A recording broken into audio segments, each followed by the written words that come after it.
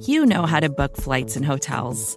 All you're missing is a tool to help you plan that unbelievable travel experience. That's why you need Viator. Book guided tours, excursions, and more in one place. There are over 300,000 travel experiences to choose from, so you can find something for everyone. And Viator offers free cancellation and 24/7 customer support for worry-free travel. Download the Viator app now and use code Viator10 for 10% off your first booking in the app. Find travel experiences for you. Do more with Viator.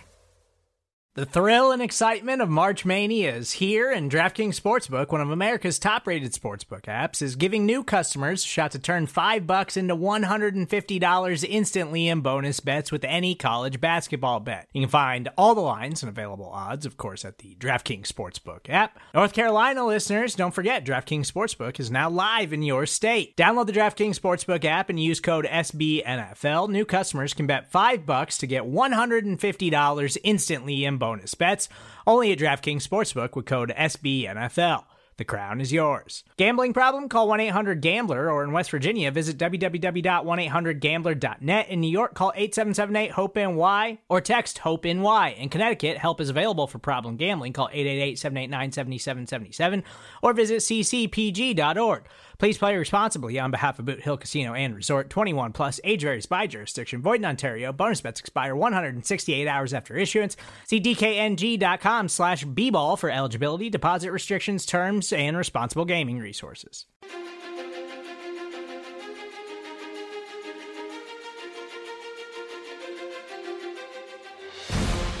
Hello and welcome into another edition of the Arrowhead Pride interview series. It's the Chiefs taking on the Minnesota Vikings in the late slate this weekend. That's all the Chiefs have this year is late slates. And I'd like to welcome in a familiar name, Alec Lewis of The Athletic. Welcome back into the Kansas City conversation. I bet you don't get this question every week, but I want to start here, Alec.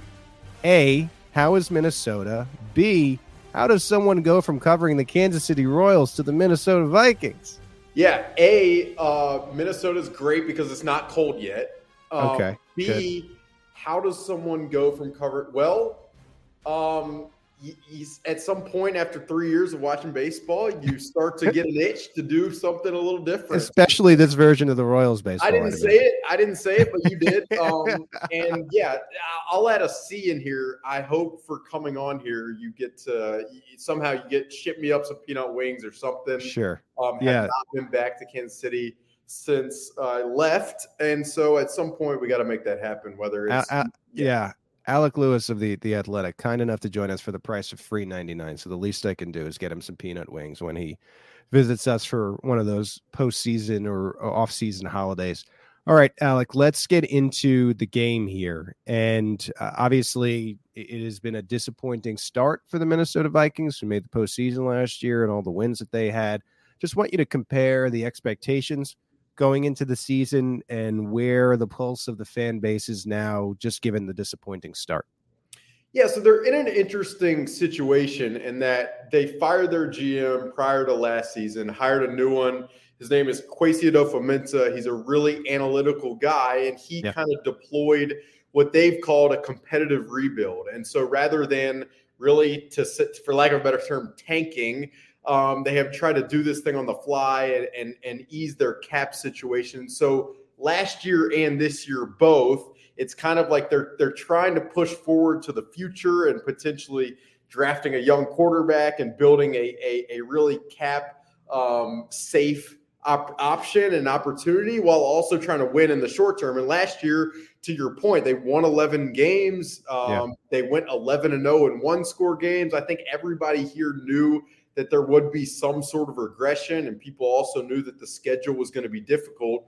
But the way these first four games have played out, I think have disappointed people in the fact that they have turned the ball over more than any other team in the NFL, and 7 of those turnovers have come in an opponent's territory. And so it's been difficult to analyze, difficult for fans to probably put in perspective. But there's no mistaking the fact that this team does have some talent, especially offensively.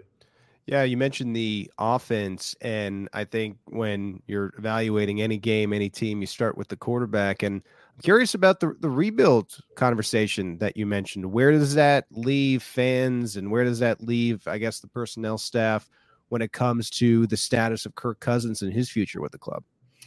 Yeah, so he was signed in 2017, 2018 here in Minnesota, and he was paid a fully guaranteed deal. And there was excitement, I think. There's been excitement over the years about what he could bring as a stable kind of guy. Obviously, some people like Case Keenum, given what happened in the Minneapolis Miracle. Right.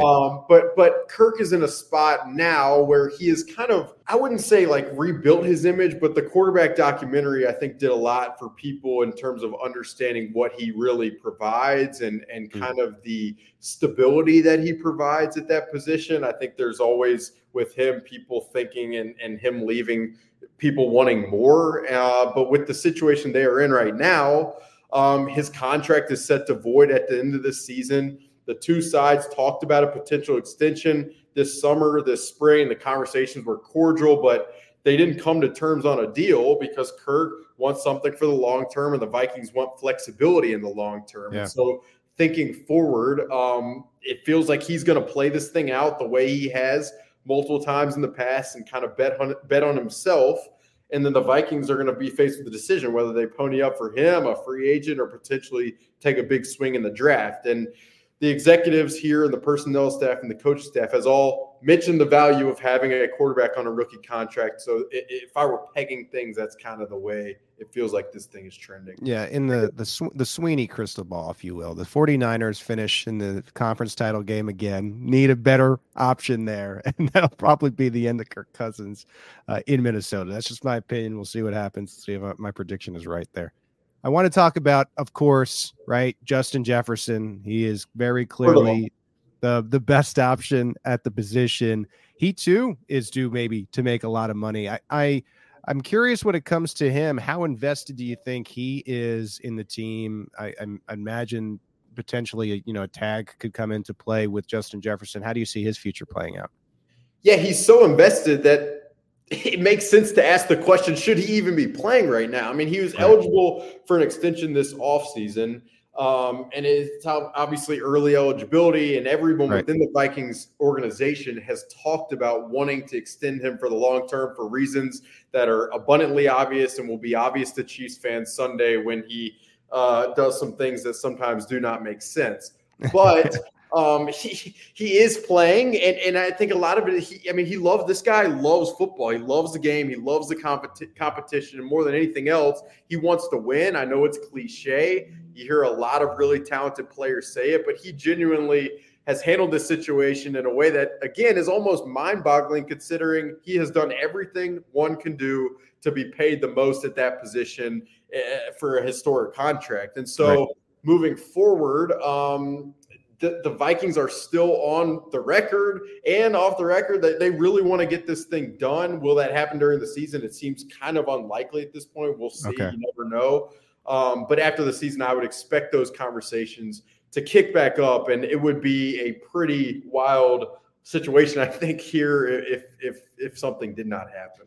Yeah, between just Kirk and the rebuild, though, and you're around the team all the time, you believe that in his heart, Justin Jefferson wants to be a Minnesota Viking. Obviously, like what I was saying, it'd be tough for him to get out of that situation in future years here, but you believe he wants to be there in Minnesota? Yeah, I mean, from everything that we have heard and from every conversation that he has had with us, it appears as if he does want to be here. I think he has appreciated some of the schematic, probably tools and adjustments and strategies that they have made, and Kevin O'Connell has made, the head coach, to try to feature him. I mean, they target him so frequently, it's pretty unbelievable. And I think he appreciates that, and he appreciates the work they've done on that front. I also just think, he's a superstar here, and he has entered superstardom here. So there is a tie. He respects the Randy Mosses, the Chris Carters, the people who have played that position for this organization, which is a long line. And so I would have to imagine that he would like to get something done, but he deserves to be paid the highest, the most amount of money that any receiver has ever made. And so until that happens, it'd be hard to imagine him agreeing to things. Yeah, I can't wait to see the numbers on that contract. And every dollar will be deserved just because of the cap. He's going to be underpaid no matter what he gets. He's that type of player. Want to focus in on the game here. Just given the success that Patrick Mahomes has had in the past against the blitz, I know just being in Kansas City, you're aware of that. Vikings continue to lead the league in blitz rate at 57%. What gives do you think in this game? Yeah, Brian Flores has come to Minnesota, and he has been ready to dial it up at every point and every turn. He played very coy Thursday in terms of whether he's going to be blitzing or not. He talked about, to face Patrick Mahomes, you have to blitz. You have to mix things up, disguise coverage, disguise man zone, throw certain looks at him that maybe he hasn't seen that they haven't shown on tape. Just from my perspective, I can't imagine he's going to blitz the way he did Justin Herbert a couple of weeks ago. I think it was 81%, one of the highest blitz games in the history of football. And partially he's had to do that because they have not had Marcus Davenport, who returned this past weekend when they played Carolina and the Panthers. And Marcus provided a pretty disruptive presence alongside Danielle Hunter on the front that I think will allow them to allocate more defenders in coverage and less in terms of applying pressure on the quarterback. So we'll see. I'm pretty fascinated to see what type of plan he throws at Patrick in this offense. They really haven't played a ton of lock-on man coverage, but with the Chiefs receiving core that I don't need to explain to anybody listening to this, I wonder if that's a route they go this weekend. So it'll be pretty fascinating. Now, you mentioned Davenport. Just want to check in on the injury stuff. I know that he's been dealing with a lingering injury. He came out of the game all right, and you think he's okay to be at full strength on Sunday here?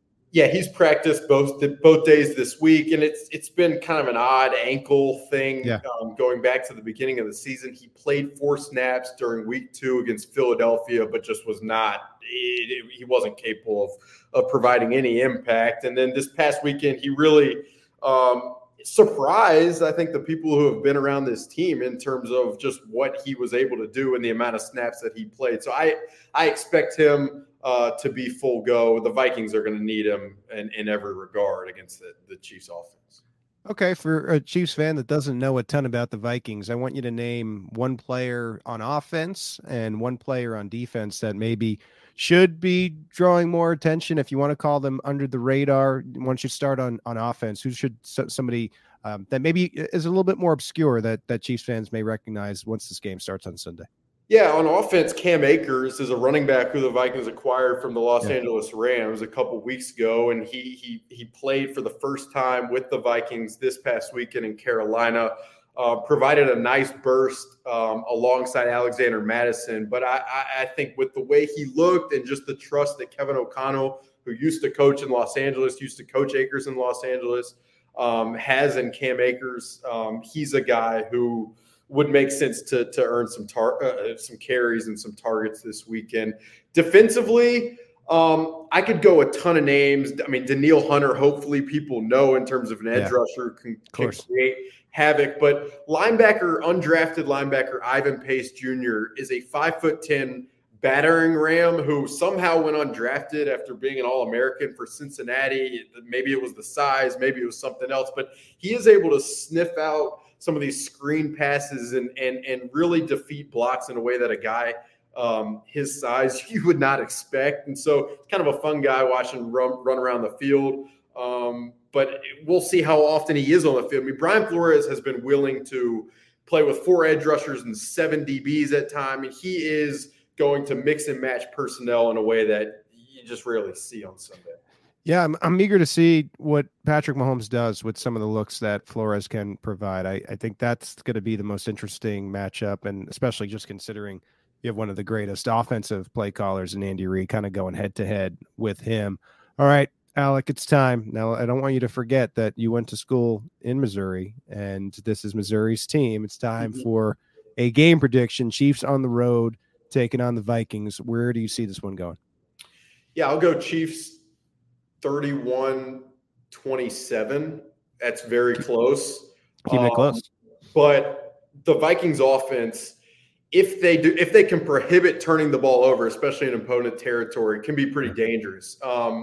have a hard time figuring out how they're going to stop Chris Jones, as most teams have a hard time. But the interior of the Vikings offensive line is probably their weakest link on offense. And then stopping Patrick Mahomes seems to be impossible for every single team. Turnovers to me are the only way that the Vikings can limit what Patrick Mahomes is going to be able to do, even with this receiving core. And I don't think the running game gets nearly the amount of credit it should with some of the creativity they kind of deploy on that side. So 31-27 is where I'm going to go for now. And if I change that for my own story, I apologize. I'll have watched film between this and that.